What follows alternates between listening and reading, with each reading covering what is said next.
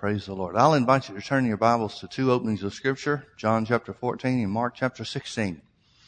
7 weeks ago, I came in intending to teach what I thought would be just a one-night message on faith in the name of Jesus, and here we are 7 weeks later, talking about the same subject. But tonight I want to conclude this what's turned out to be a series, if you want to call it that, teaching anyway. And we want to start with John chapter 14. I've made this statement before several times, but if you haven't been with us, I think it bears repetition, and it doesn't hurt to be reminded of how things work anyway. John's gospel was the last of the four gospels that was written, and John seems to fill in the blanks on some of the things that the other gospel writers left out. Now, Matthew was one of the 12. Mark was not, Luke was not, and John was. So Matthew was really the only eyewitness account that had been written up until the time that John wrote his gospel. And John, who would certainly be aware of the other gospels that were out there, seemed to give us information that none of the other gospel writers tell us, and specifically information about the working of the Holy Ghost and what Jesus said at the Last Supper. That's John chapter 14 and 15 are very instructive to us in that regard, because he really does give us information that we would have no record of any other way. As such, John, as an eyewitness account, tells us of what happened after Judas left the Last Supper, after Jesus sent him out and gave him he had communion with these guys, and he gave the sop to Judas and said, "What you're going to do, go do." Well, Judas left the room, and John tells us that everybody thought that he had gone to give to the poor. He was the treasurer. He was the one that held the bag, meaning the treasurer of the group. And whenever Judas left the room, people, especially after Jesus said something to him, they assumed that he was going to give to the poor, which means Jesus did a lot of giving to the poor. I mean, if you get up and leave the service, I don't assume you've gone to give to the poor, you know? And I wouldn't think that you would assume the same thing about me. So this was a regular operation. And so that's what everybody's natural assumption. That was the assumption of the 12 when Judas left the room. But after he left, Jesus shared some information with the remaining 11 that's unique in all of the gospel writings, and in my opinion, tremendously instructive about how things will work following Jesus' resurrection. Here's Jesus saying, here's how it's going to be after I'm raised from the dead.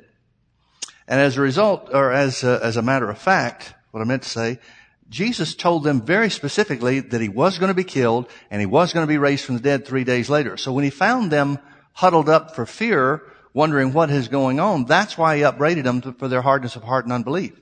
Now, granted, if it was us, we would have had just as hard a time believing it as they did. But he expected them to believe. He expected them to be looking for him 3 days later. When Jesus appeared in the midst of them, instead of being afraid and Jesus having to say, "Peace, it's me, do not fear," they should have said, "Oh, Jesus, we've been waiting for you." But that's not the way it was. So Jesus tells them some things about the day that we live in, the church age, the work of the Holy Spirit, and the work of the use of his name. John chapter 14, verse 12, he said, "Verily, verily, I say unto you, he that believeth on me, the works that I do shall he do also." Now we know the works of Jesus are identified in Matthew 9:35 as preaching, teaching, and healing. There were other miracles that he did and other things that he did, but they're summarized in those three categories: preaching, teaching, and healing. So he said, the works that I did or have done, believers, those that believe in me, shall do also. And then he goes further and he says, "And greater works than these shall he do, because I go unto my Father." Now folks, I've been real honest with you up to this point, and will continue to be. I don't know what the greater works are. If he's not talking about greater in number, what in the world could he be talking about? I don't know how you get any greater work as far as quality is concerned than raising the dead, and Jesus did that. What greater work can you do? It's possible that he's talking about greater works in quantity. It's also possible that he's talking about a work of the Holy Spirit that wasn't done in his day, maybe in type or in principle, but is carried out in a different way under the church age. I really don't know. I'll be honest with you. I'm trying my best to do the works of Jesus, and when I get there, then I'll worry about what the greater works are. Now, some in the church world say, well, I'll tell you what the greater works are, Pastor Mike. It's getting people saved. Jesus never got anybody saved. And when we preach the gospel and get people saved, that's the greater work, because nothing is greater than getting people saved. Well, there's two problems with that. Number one, Jesus did get his disciples saved. John chapter 20 tells us after Jesus was raised from the dead, he appeared in the midst of them where they were assembled for fear of the Jews, and he breathed on them and said, receive the Holy Ghost. Now, if Jesus said receive the Holy Ghost and they didn't get something, then Jesus lied to them. He deceived them. Yet, we see that the Bible says from Luke chapter 24, verse 52, it says that after Jesus had appeared to them, they returned to Jerusalem with great joy, which is a fruit of the Spirit, an evidence of being saved, and they were openly in the temple. Now they're bold. Now they're not huddled up behind closed doors anymore. So we see a change in their lives. Not only that, we see in John chapter 20 that when Jesus appeared to them, they call him Lord. And they certainly believe that he's raised from the dead, Paul said in Romans chapter 10 verses 8 and 9, that those are the two criteria. Romans chapter 10 verses 9 and 10. He said the two criteria is to believe that God raised Jesus from the dead and confess him as your Lord. And that's who gets saved. Well, the disciples, after Jesus' resurrection, fit that criteria. So I'm certainly not going to say they weren't saved. Their lives changed. So in my opinion, Jesus has done what some in the church world called the greater works already. So I don't think that's what he's talking about. However, if we just reject that consideration and say, all right, the church world is right, those are the greater works. Let's work on getting people saved. I don't have a problem with that. But Jesus said we would not only do the greater works, he said we'd do the same works, which has to include healing the sick. So some of the people that are saying the greater works is getting people saved as an out or an excuse not to preach healing, I'm sorry, Jesus didn't give you that out. He said the same works and greater works. Amen? Verily, verily, I say unto you, he that believeth on me, the works that I do shall he do also, and greater works than these shall he do, because I go unto my Father. How are we going to do those, Jesus? Verse 13. And whatsoever you shall ask in my name, that will I do, that the Father may be glorified in the Son. Whatsoever you shall ask. The word ask literally means to call for or require or to demand. Now, not demand in some kind of terms of arrogance or with an arrogant attitude. That's not what it's talking about. Trying to force God to do something. But instead, it's talking about demand in terms of a contract. When you write a check, you place a demand on the checking account, on your checking account based on the funds you have, because that's what the terms of the contract call for. The contract says you put your money in the bank, they hold it for you, and you can write checks and make a demand on those deposits that you put in the bank. That's what it means. Well, you don't have to have a bad attitude to write a check, do you? You don't have to be rude or arrogant to write a check. No, it's a legal transaction. That's what Jesus is talking about. He said, whatever you call for, whatever you ask or require or demand in my name, that will I do. Notice he didn't say God does it. He said, I'll do it. In other words, the name equals the man. Boy, if that ever dawns on us. If that ever dawns on the church world, we'll quit using the name of Jesus like some magic charm or good luck piece that we end our prayers with, and we'll realize when we use the name of Jesus, when we put a demand on the name of Jesus, Jesus stands up to carry out whatever we've called for. Now, why did Jesus say he's going to do this? That the Father may be glorified in the Son. Anybody want to take the argument, or anybody suppose somebody else would want to take the argument that God's not interested in being glorified in the Son any longer? Well, of course not. That's always going to be the case. How's it going to happen? Through the use of the name of Jesus. Now, folks, I got to tell you, if Jesus meant what he said here, if he didn't lie to us, if he really meant what he said, there's a lot of things that should be done in the church world that aren't being done.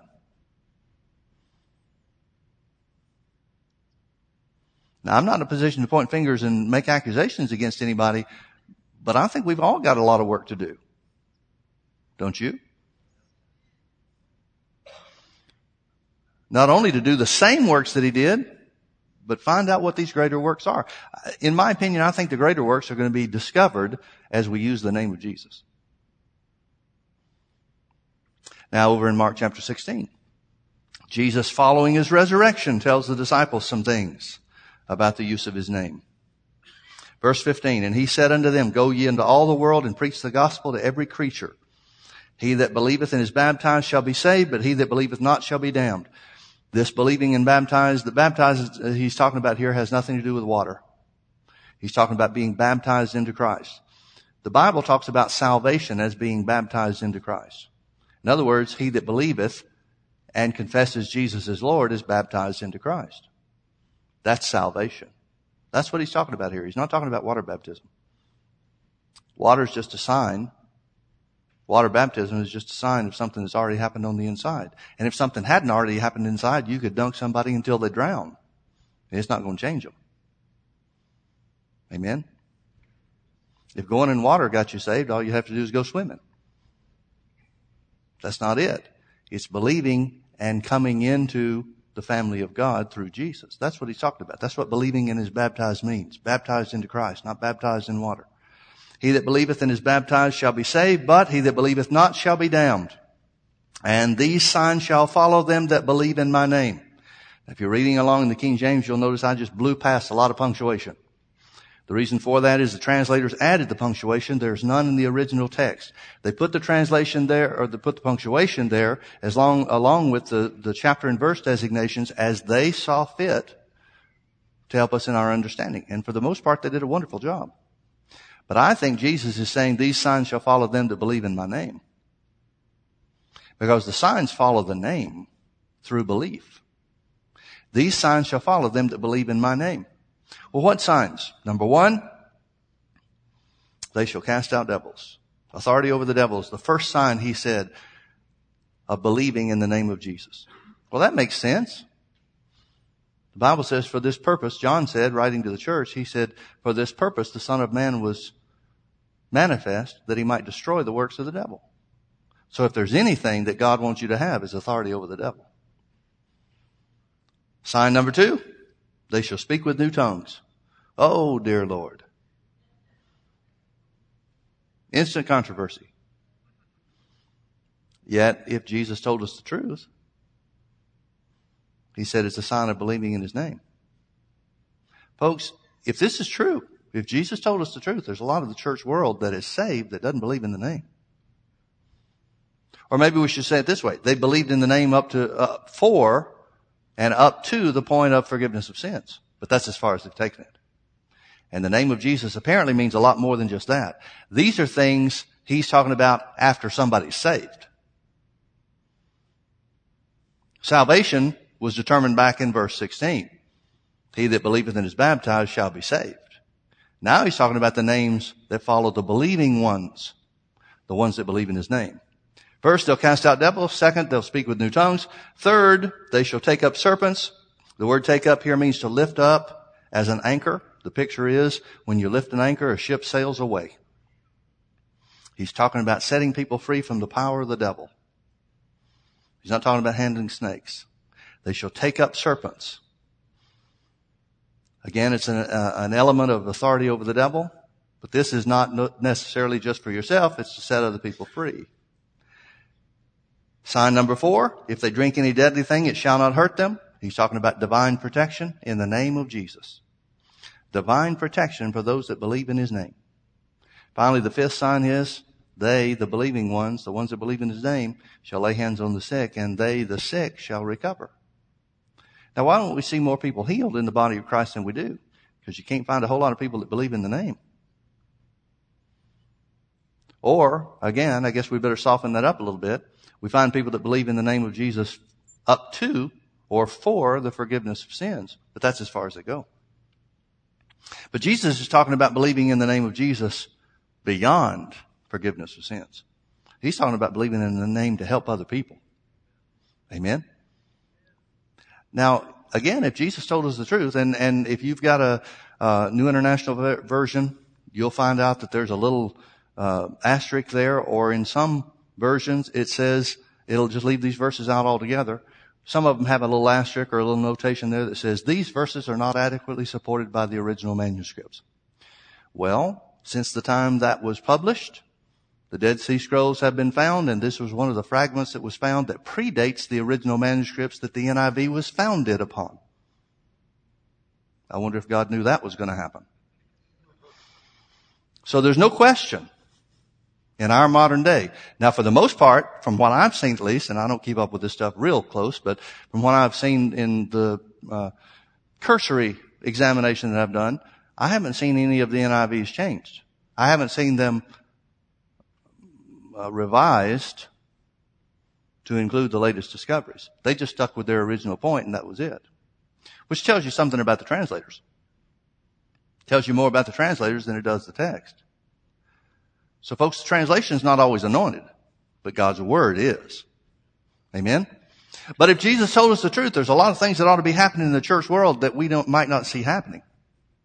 Now, we've gone through the use of the name of Jesus in the early church because that's the period of time he's talking about. These signs shall follow them that believe in my name. In other words, following his resurrection, here's how it's supposed to work. So we've gone through the book of Acts. Turn with me to Acts chapter 16. We worked our way through Acts chapter 14, I think, last week. Acts chapter 15 is talking about the council at Jerusalem where they were determining what rules they should impose upon the Gentiles. And they decided that they really shouldn't impose any rules upon them, any of the Jewish law upon them, other than recommending that they not eat meat that's strangled. In other words, don't drink or eat blood. But outside of that they be hospitable and give themselves to give to the poor. But outside of that, they didn't impose any rules or regulations on them whatsoever. In other words, there's freedom in Christ. Acts chapter 16, it tells us about how Paul supernaturally was sent to a certain city.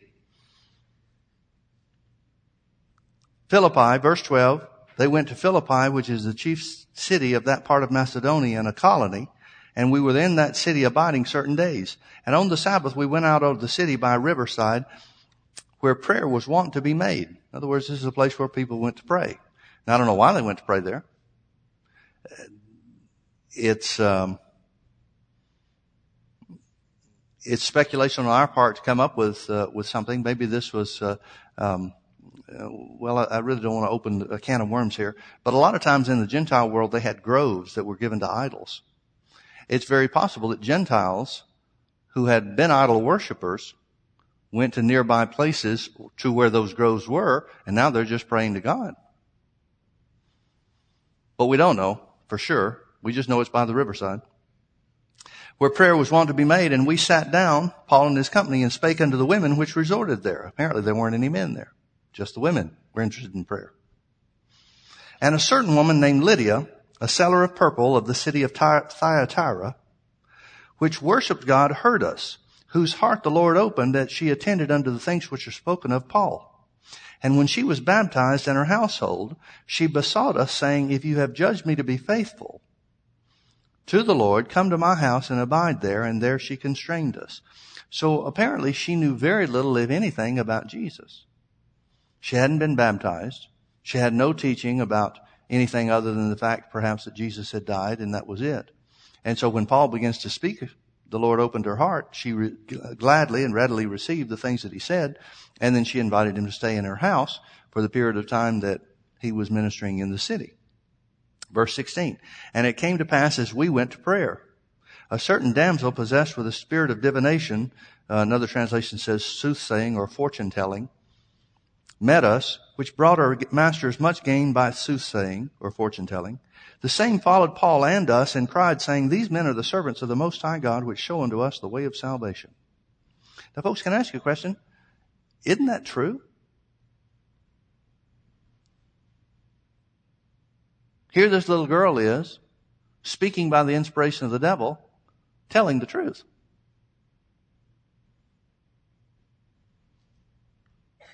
Now, I got to tell you, I wouldn't want the devil advertising for me any more than I would expect Paul wanted the devil advertising for him.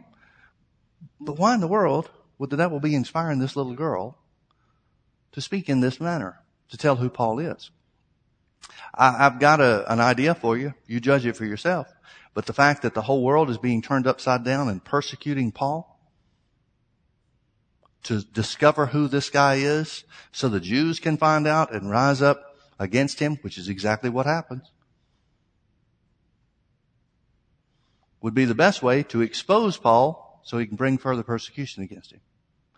Nevertheless, it said, this did she many days. I don't know how many days is, but it's more than a few, I guess. But Paul, being grieved, turned and said to the Spirit, I command thee in the name of Jesus Christ to come out of her. And he came out the same hour. Now here's my question. Why did Paul wait till after many days were done? Why didn't Paul do it the first day? I think there's a lot more to verse 18 than what we read. It said, Paul being grieved turned and said to the Spirit. What is he talking about, or what does the Bible mean where it says Paul was grieved? I believe that was where the Holy Ghost prompted him to use the name of Jesus to cast the devil out of this little girl. And prior to that point in time, even though we've been given authority over the devil in our own lives, you don't necessarily have the authority over the devil in somebody else's life. What if this little girl or her masters want her to keep this thing so that she can keep making money? You can't cast the devil out of somebody unless they want it gone. You can try all you want to and pray all you want to, and it's just not going to happen, because God will never usurp a person's will. And unless their will is to be free, it's not happening, no matter what you want or no matter what God wants. Certainly it's the will of God for everybody to be free. Why isn't the will of God accomplished? Because God won't usurp your will or the individual's will. But nevertheless, Paul was grieved in the Spirit and turned and said to the little girl, or said to the Spirit in this little girl, in the name of Jesus Christ, come out of her. And he came out the same hour. Now, don't you know everybody's going to be glad about this, because Paul's done a miraculous work in the name of Jesus? Not so much. And when her master saw that the hope of their gains was gone, all they're interested in is money, they caught Paul and Silas and drew them into the marketplace unto the rulers and brought them to the magistrates, saying, these men, being Jews, do exceedingly trouble our city and teach customs which are not lawful for us to receive, neither to observe, being Romans. Can I ask you a question, folks? Is Paul going around teaching Jewish customs?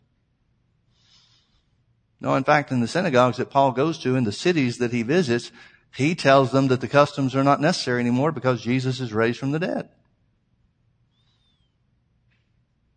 I guess the truth doesn't count for very much in every application, huh? And the multitude rose up together against them, and the magistrates rent off their clothes and commanded to beat them. And when they had laid many stripes upon them, I guess the justice system worked about as good back then as it still does today.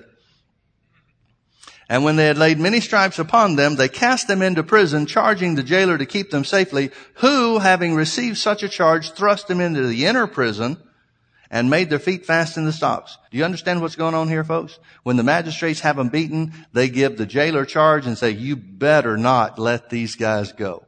So the jailer says, all right, I'll put them in solitary confinement. I'll put them into the innermost part. I'll put them in the toughest part of the prison where there's no chance for them to get out. Folks, let me tell you something. When the devil thinks that he's got you in a position where there's no chance to get out, that's the perfect position for God to work. In fact, as long as you think you can get out, don't look for God's help.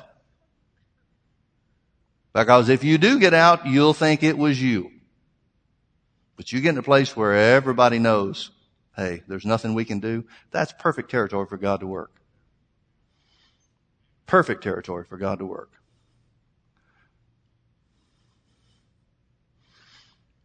So you see the situation, and at midnight, Paul and Silas complained about how they were mistreated. No? Remember, folks, if you go back, why don't we back up a few verses to verse 6 of chapter 16. It says, when they went throughout Phrygia, here's how they got to Philippi to begin with. When they went through Phrygia and the region of Galatia, they were forbidden of the Holy Ghost to preach the word in Asia. In other words, they wanted to go toward Asia, and the Holy Ghost said, no, don't go there. Now, I don't know how he said that. It must have been quickening in their spirit or some kind of inward witness. But the Holy Ghost, they were sure that the Holy Ghost was saying, no, don't go there. And after they were come to Mysia, they essayed, that means they attempted to go to Bithynia, but the Spirit suffered them not. Again, we don't know exactly, but it must have been the inward witness in some form. So they wanted to go first to Asia, and the Holy Ghost said, no, you can't go there. Then they wanted to go to Bithynia, and the Holy Ghost said, no, you can't go there. And they, passing by Mysia, came down to Troas, and a vision appeared to Paul in the night. And in that vision there stood a man of Macedonia and prayed him, saying, come over here to Macedonia and help us. And after he had seen the vision, immediately we endeavored to go to Macedonia, assuredly gathering that the Lord had called us for to preach the gospel unto them. That's a pretty supernatural way to go to Philippi, isn't it? Which is the chief city of Macedonia. But now they're in chains. Now their backs are bleeding. Now it's midnight, and they are thrust into the innermost part of the prison. And I'm sure they've been treated roughly. We know that they were abused when they were beaten. Now they've been treated roughly by the jailer. Totally unfair. The whole thing was a setup. The whole thing was a lie. And what do? Well, Silas probably looked over at Paul. If he was anything like modern day Christians, Silas would have looked over at Paul and said, Paul, I thought you said you had a vision. You sure you just didn't eat too much? Too late at night? This can't be God. Now, folks, that's right. That's exactly where most Christians would be. We've missed it somewhere. We had to have missed it somewhere. There's no way this would be the will of God for us. Right? Anybody know of anyone, including yourself, that would have been saying, praise God, I'm right where God wants me to be?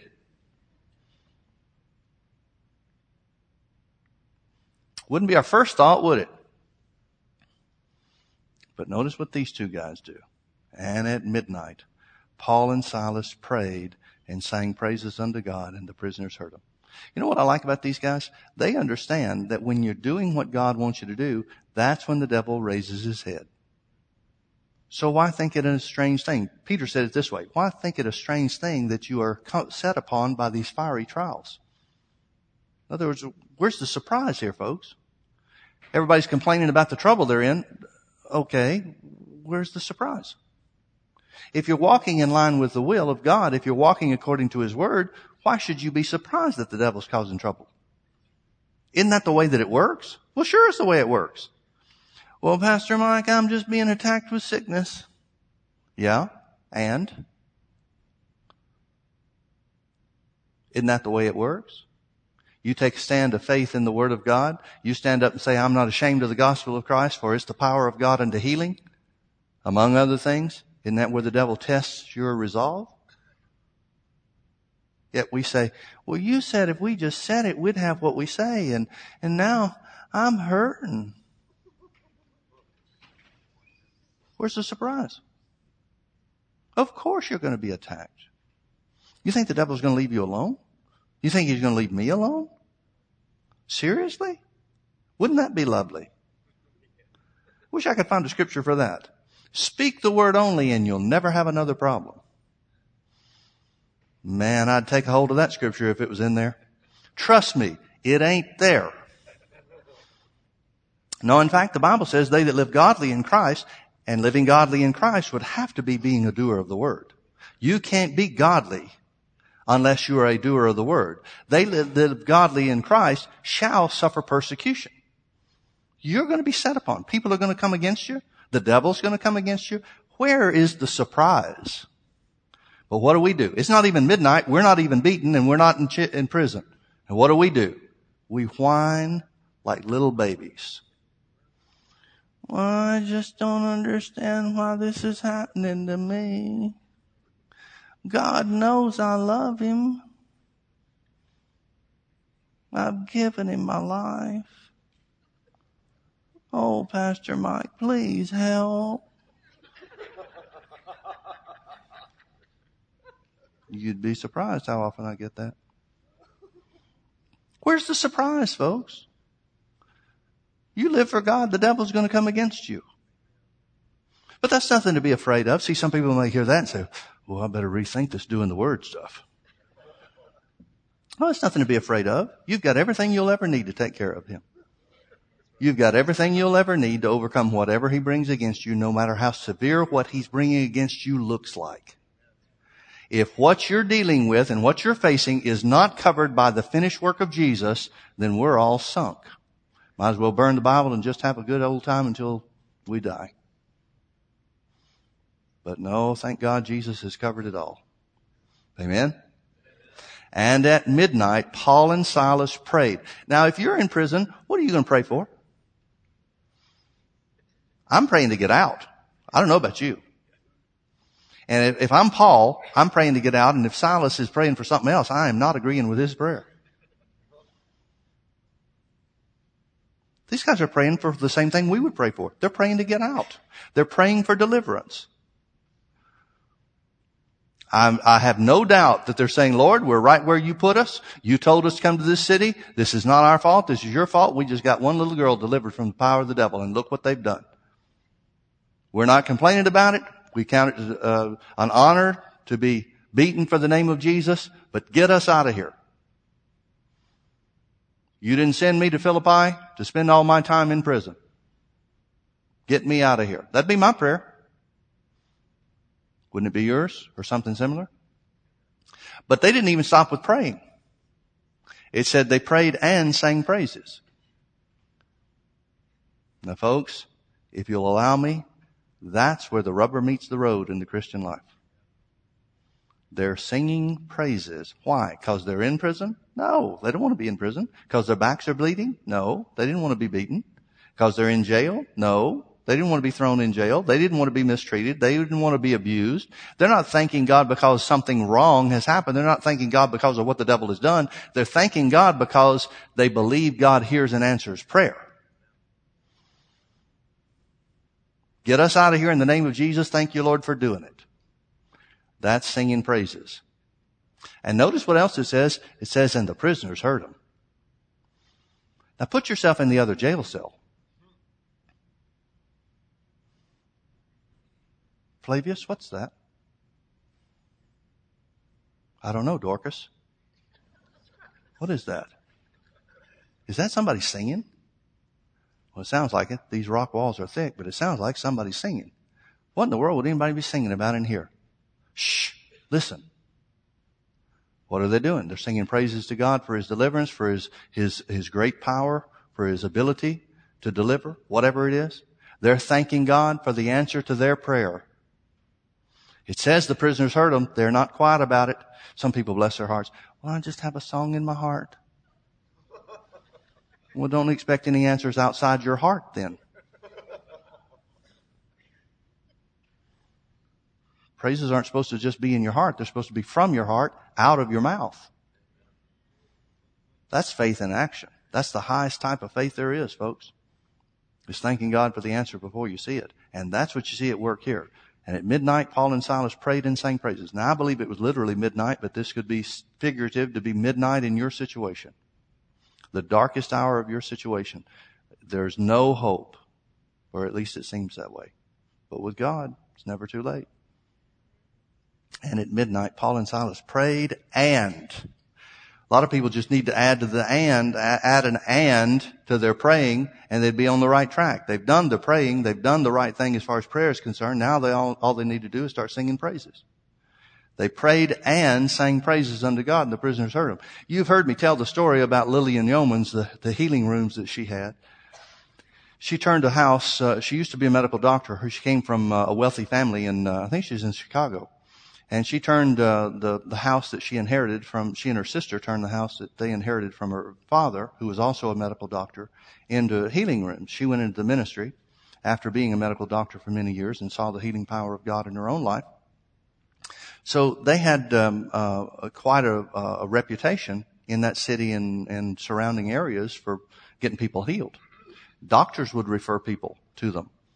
There's nothing more we can do, but if I were you, I'd go over to these healing rooms that Dr. Yeomans and her sister have. And so people, there were waiting lists for many months to get in there. And there was one lady that was in there, and they would minister to her every day. And she got in there and was really disappointed. Had waited a long time to get in there and couldn't walk. It was like a 3 or 4 story thing, straight up almost, all kinds of steps and stairs. So they had a real problem getting this lady up those steps in the stretcher. Finally got her into one of the upper floor rooms and situated, and she just thought, oh, I've heard so much about these healing rooms. Now I'm going to get healed. God's going to heal me. And found out that they came in twice a day and read to them from Deuteronomy 28, talking about what the curse of the law was, and Galatians chapter 3, being redeemed from the curse of the law. And they would feed them when they would come and minister to them. And outside of that, that was it. I've been waiting for months for this. She saw no results. She was really disappointed, really downcast, and she started praying, complaining, oh God, what am I gonna do? What am I gonna do? Well, she was a Christian, hadn't been a Christian for a long time, and all of a sudden she had a vision. And in this vision, she saw one of these big marketplace scales, you know, where you balance out two baskets on, a basket on either end, and they balance each other out. Like this. Well, on one end, she saw it way down at the bottom, and it was labeled prayer. And on the other one that was way up on the top, it was labeled praise. And the Lord spoke to her and said, when the praise balances out the prayer, that's when your healing comes. Acts 16:25. They prayed and sang praises. Well, she got busy. She started praising God. She started singing little songs, and it got all over into the house. Other people started picking it up. Other people started catching on to the little songs that they were singing. Dr. Yeoman's sister was a real songwriter, and so she had written a lot of spiritual songs herself, and so she provided her with some of the tunes and different things like that. So she's just thanking God. Some of it she's singing songs, other of it she's just singing out of her heart. Thank you, Lord, for healing me. Thank you that it's done. Thank you that you've heard my prayer. Thank you, thank you, thank you. Whatever. She's making up her own stuff. Well, this goes on for a day or two. Then a week, then another week. Finally, at the end of about the second or maybe it was the third week, I'm not sure how long it was, all of a sudden she has another vision. Now, instead of this thing being way down here with prayer, the basket of prayer filled up and the basket of praise way up on top, now she sees that it's starting to even out. All of a sudden the power of God hit her, and she jumps up out of the bed and she starts screaming and running up and down those stairs. What'd she change? Not her prayer. She changed her praise. So folks, I want you to see something. In this story, I want you to see the name of Jesus working twice. Number one, to set the little girl free, but also they're praying in the name of Jesus for deliverance. And it shows you how both of them work. And at midnight, Paul and Silas prayed and sang praises unto God. Well, what happened? And suddenly, I love when the Bible says suddenly. I believe God's still in the suddenly business. And suddenly, there was a great earthquake, so that the foundations of the prison were shaken, and immediately all the doors were opened, not just theirs, but all the doors were open, and everyone's bands were loosed. Now Flavius and Dorcas over in the other cell wondering what's going on. They're free too, along with everybody else that's in there. And the keeper of the prison, awaking out of his sleep and seeing the prison doors open, drew out his sword and would have killed himself, supposing that the prisoners had been fled. But Paul cried with a loud voice, saying, do thyself no harm, for we are all here. Why are they all still there? Because the guys that probably thought they were nuts for praying out loud, thinking God was going to help them, first of all, and secondly, praising God for the answer, now are waiting to see what Paul says to do next. We thought they were nuts. Now we're free. What's he saying? Paul, you still in there? Are you going anywhere? No, let's stay put for a while. Okay. Hardened criminals staying put because they've seen the power of God at work. They know why the doors are open. They know why the bands have fallen off, the chains have fallen off. It had to have something to do with the prayer and the praise that they heard, or else they would have run for the hills. But they're sitting dead in their tracks. They've seen the power of God. Folks, it's an amazing thing. When we begin to do the works of Jesus, when we begin to believe God for and expect the supernatural in our lives, we have no idea what effect it's going to have on other people.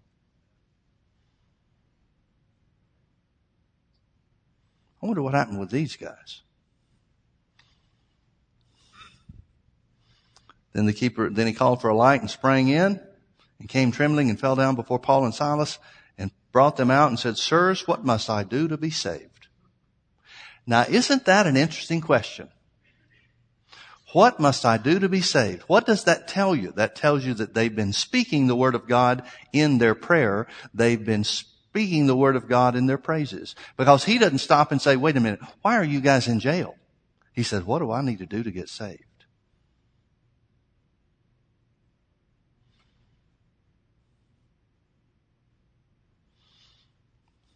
Then he winds up taking them home, taking care of them. Doesn't even worry about the other prisoners. Doesn't even give them another thought. Doesn't lock up. Just takes them home. Paul answers and says, believe on the Lord Jesus Christ, and you shall be saved and your house. And they spake unto him the word of the Lord, and to all those that were in his house. And he took him the same hour of the night, and washed their stripes, and was baptized, he and all his straightway. And when he brought them into his house, he set meat before them, and rejoiced, believing in God with all of his house. And when it was day, the magistrate sent the sergeant, saying, let those men go. Too late. God already did that. Now, folks, God works in different ways. Acts chapter 5 and Acts chapter 12 tell us that Peter, in Acts chapter 5, Peter and the apostles were set free by an angel. In Acts chapter 12, Peter by himself was set free by an angel when they were in prison. Both times. An angel appeared in the prison and set them free, opened the doors and set them free. Here it wasn't an angel, although I don't have any doubt that an angel was at work in the earthquake and with the doors opening and so forth, but there's no record that anybody saw an angel. So they may certainly have been at work, just like they were in the other cases. But notice what brought it about. They prayed and sang praises. Folks, the name of Jesus is way more powerful than we give it credit for. Okay, turn with me over to Acts chapter 19. Here's the one I want you, this is the whole reason that I started this 7 weeks ago. It only took me 7 weeks to get here. That's pretty quick for me. Starting in verse 1, and it came to pass that while Apollos was at Corinth, Paul, having passed through the upper coast, came to Ephesus, and finding certain disciples. Here's the first time he comes to Ephesus. He found certain disciples. Now, what does that mean to you? He found certain disciples. That says to me he found people that he thought was saved. He found people that through their actions or their gathering together or whatever the case was, he assumed they're born again. Wouldn't you think so? I mean, wouldn't you assume that certain disciples means that? And so he asked them, have you received the Holy Ghost since you believed? He obviously, now it's stating that he said that he thought they were believers. And he's asking, have you been filled with the Spirit since you were saved? And they said unto him, we've not so much as heard whether there be any Holy Ghost. Well, wait a minute. How could you be saved and not hear about the Holy Ghost? Now Paul starts asking a little bit further questions, digging a little bit deeper. He said unto them, verse 3, unto what then were you baptized? And they said, unto John's baptism. They've never heard about Jesus. They've never heard about the Holy Ghost. All they heard about John's baptism was John's baptism, who said, repent and be baptized, because there's one coming after me. Then Paul said, John verily baptized with the baptism of repentance, saying unto the people that they should believe on him which should come after him, that is on Christ Jesus. And when they heard this, they were baptized in the name of the Lord Jesus. Again, he's not talking about water. He's talking about becoming saved, being baptized into Christ, accepting Jesus' sacrifice, and Jesus is the Lord of their lives. And when Paul had laid his hands upon them, the Holy Ghost came on them, and they spake with tongues and prophesied. So now they've gone from being disciples of John to being saved and filled with the Holy Ghost. And all the men were about 12. Now, folks, I want you to notice that he starts with a group of 12 people and has a revival that reaches all of Asia in a very short time. The Bible says, despise not the day of small beginnings. Things may not be as big or as glorious as you thought they were going to be by now, but don't despise what God has started with. And he went into the synagogue and spoke boldly for the space of 3 months, disputing and persuading the things concerning the kingdom of God. And when it says he went into the synagogue, now he's arguing with the Jews. He's teaching them. He's telling them things out of the Old Testament, out of the law. Some they receive, some they won't receive. So he's disputing and persuading the things concerning the kingdom of God. But when divers, different ones, were hardened and believed not, but spake evil of that way, so he's already testified that Jesus is the way, spake evil of that way before the multitude, he departed from them and separated the disciples, disputing daily in the school of one Tyrannus. Now, historical documents tell us, and we don't know how accurate they are, but the indication is Tyrannus had a medical school. And he went to this medical school, or this school of Tyrannus, whatever it was. But like I said, there's some evidence that there was a medical school. He went to this place instead of the synagogue, and that's where he's having services.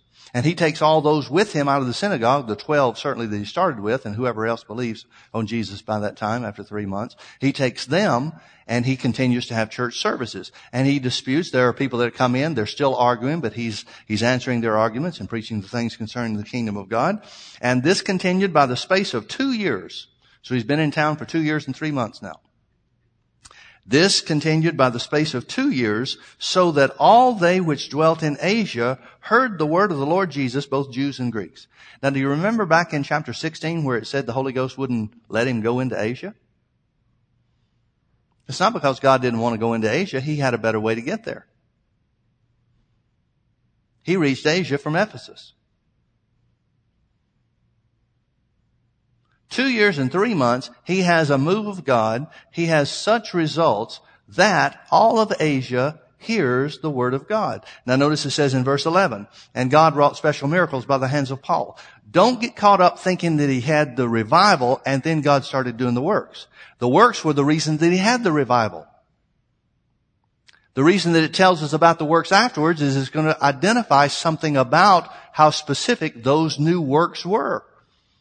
So where it says this 2 years and 3 months, or 2 years in the school of Tyrannus, 3 months in the synagogue, 2 years in the school of Tyrannus, and then all of Asia heard, is because God was doing special miracles by the hands of Paul. That's what spread the news. Folks, it's always the glory of God that gets the word out. It's always signs and wonders that God uses as the dinner bell to bring people in. Always. Always has been, always will be. So here are the works that God started doing. God wrought special works, special miracles by the hands of Paul, so that from his body were brought unto the sick handkerchiefs or aprons, and the diseases departed from them, and the evil spirits went out of them. Now notice he's casting out devils, and he's healing the sick through handkerchiefs or cloths. Can you not see that as being a work of the name of Jesus? Those are two of the signs that follow them that believe in the name of Jesus. Now maybe these are part of the greater works, because nowhere do we see that Jesus did this in the same way, although people were healed by touching Jesus' garment. Maybe this is part of the greater works. I don't know. The Holy Ghost calls them special miracles. I don't know what a special miracle is. A miracle is pretty special. So how do you get a special miracle? I don't know. But that's what the Holy Ghost said. So notice what's happening. Both healings and deliverances are taking place long distance because of the word of God being preached. Folks, God is never hindered by time or space. Never. We are, and therefore we think he is, but not so. The centurion knew this in Matthew chapter 8, where he said, you don't have to come to my house. You just speak the word here and my servant will be healed. Well, how did he know that the word of God worked long distance? Because he understood authority. Authority has nothing to do with time or space. You speak the word, you have authority, my servant will be healed. So God wrought special miracles by the hands of Paul. Notice the signs and wonders, the special miracles that are being done in the name of Jesus. Folks, the name of Jesus has not lost one bit of special power. Special miracle working power. It does the same thing today as it did back then. It'll heal long distance. It'll heal in person. It'll heal anyone who will receive it. Pure and simple.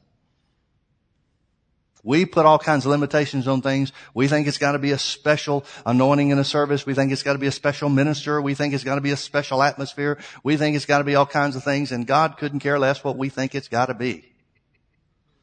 It's about believing in the name. That's what's got to be, is faith in the name. And that's the only criteria Jesus said. Jesus did not say, and if you have the special atmosphere or special music, the works that I do shall you do also. Thank God he didn't say that. No, he didn't say there were any conditions other than calling for and requiring, placing a demand on the name of Jesus through faith. That's it. And here's what I want you to see. God wrought these special miracles. People are getting healed and people are getting set free from evil spirits. Verse 13, then certain of the vagabond Jews, exorcists. Vagabond Jews, you know what that means? That means unsaved people. They call themselves Jews, but they're out there doing their own thing. They're not following the law of Moses. They're out doing their own thing. Well, what thing are they doing? They're exorcists. They charge people money to try to set them free from the power of the devil. Then certain of the vagabond Jews, exorcists, took upon them to call over them which had evil spirits the name of the Lord Jesus, saying, we adjure you by Jesus whom Paul preaches. The point I want you to see is that there was such a move of God that unsaved people are trying to use the name because they recognize the power. Now, folks, the Bible says the glory of the last days will be greater than the early church. This is early church. God wants to do a work. He wants to magnify the name of Jesus in such a way so that even the unsaved people recognize there's power in the name. Now, their attempt to use it didn't work out too well. We'll cover that in just a moment. But the fact that they recognized the power in the name, not the power in Paul, but the power in the name of Jesus so that they tried to use it themselves, shows you the inherent power in that name. And it hadn't lost one bit of power. Just as powerful today as it was back then.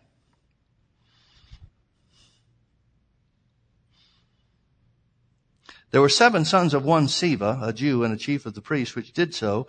And the evil spirit answered when they said, we adjure you by Jesus whom Paul preaches. The evil spirit answered and said, Jesus I know and Paul I know, but who are you?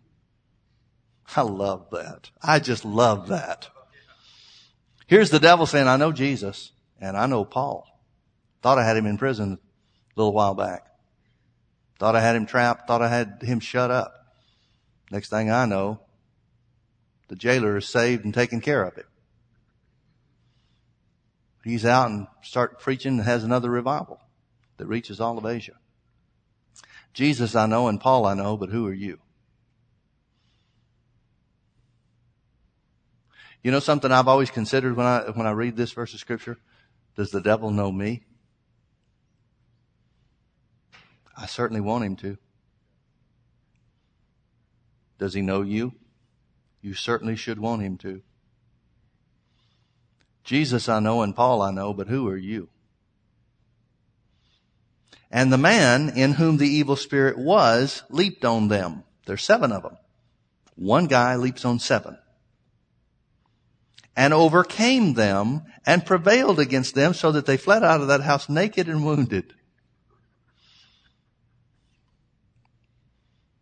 The Bible doesn't say so, but I don't think they tried that again.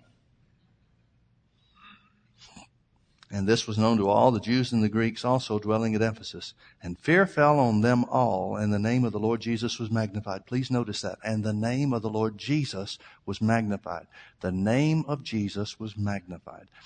When the unsaved tried to use the name unsuccessfully, because they recognized the power in that name, but it didn't work for them because it's based on relationship. The name's not yours unless you're in Christ. But if you are, then it's yours. And the name of the Lord Jesus was magnified. I like the rest of the story. We'll finish real quickly. Verse 18, and many that believed, that means believers, that means people that are saved, many that believed came and confessed and showed their deeds. Many of them also, which used curious arts, brought their books together and burned them before all men, and they counted the price of them and found it 50,000 pieces of silver. That's about the equivalent in modern day silver prices. That'd be about the equivalent of $15 million.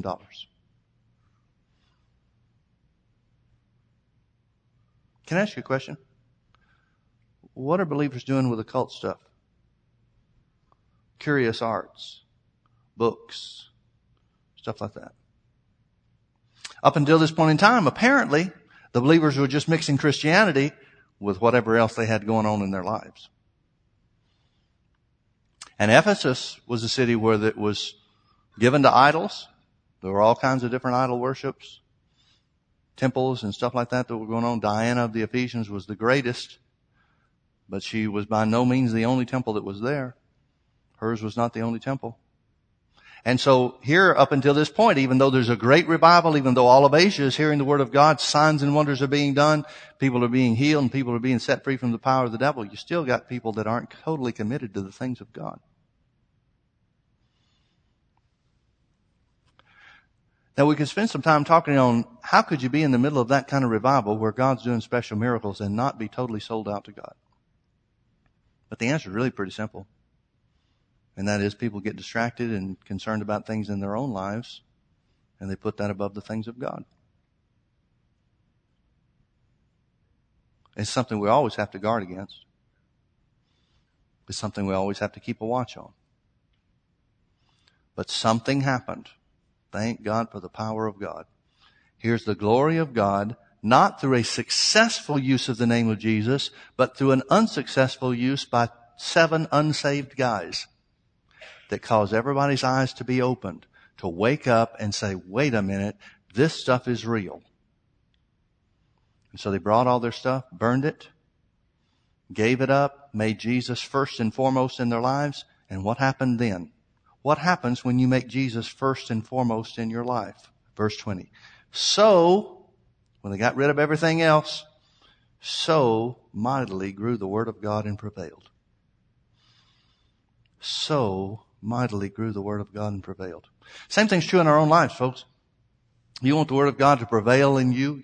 You want it to grow mightily in the things of God? You're going to have to put the things of God first. And notice it was all centered around the name of Jesus. The name of the Lord Jesus was magnified. I don't think there's near enough emphasis on the name of Jesus in the modern day church. We talk about the name of Jesus for forgiveness of sins. But we don't even talk about the name of Jesus where righteousness is concerned. We meaning the modern day church. We do around here. But the modern day church just talks about forgiveness of sins and then doesn't tell you who you are now that you're saved. How are you supposed to live successfully that way? How are you supposed to be effective in the things of God like that? That creates a mentality that all we're supposed to do is get saved and hold on till the end. Well, folks, holding on to the end cannot be doing the works of Jesus. Jesus did not hold on for 3 years until he went to the cross. That can't be what Jesus meant when he said, the works that I do shall you do also, and even greater works than these shall you do, because I go unto my Father. It can't be what he meant. No way. Impossible. What in the world caused the church to turn loose of what Jesus said? Could it be we're like the people in Ephesus? We got saved, but after all, we've got busy lives. We may not have occult stuff, but we got business deals, we got family situations, we got school, we got whatever else there is. Hey, it's hard to find time for God, you know.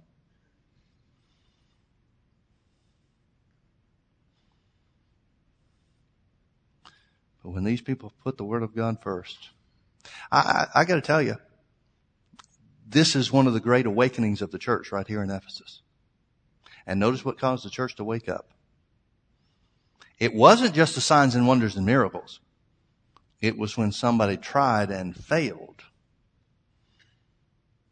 When it was made known that the name of Jesus has power, the devil respects the name of Jesus when somebody that's joined together with him uses it.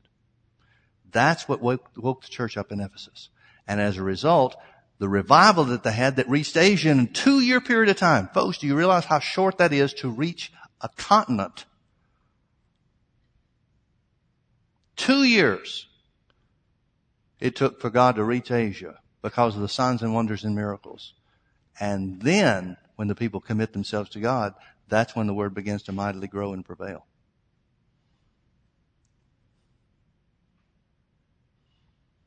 We don't know what happened after that because Paul is directed by the Holy Spirit to leave. I wonder what did happen to that. I wonder what would have happened if somebody had been mature, spiritually mature, and carried that thing on and continued the teaching and preaching of Paul. Man, it looks to me like that would have been the foundation for a springboard to go and do even more. Thank God for the name. Here's 7 guys that put a demand on the name that had no right to it. And everybody heard, and fear fell upon them all. And they magnified the name of the Lord Jesus. You know what that says to me? That says that they, for the first time, began to rightly understand and appreciate who this guy is that's telling them about the name of Jesus.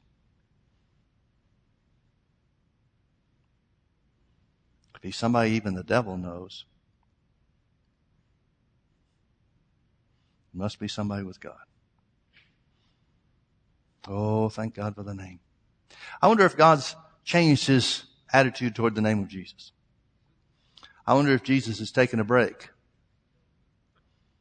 He said, whatever you call for or require, place a demand on in my name, I'll do it. I wonder if that's still good.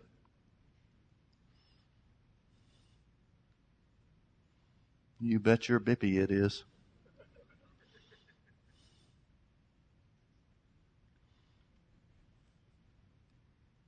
Absolutely, it's still good.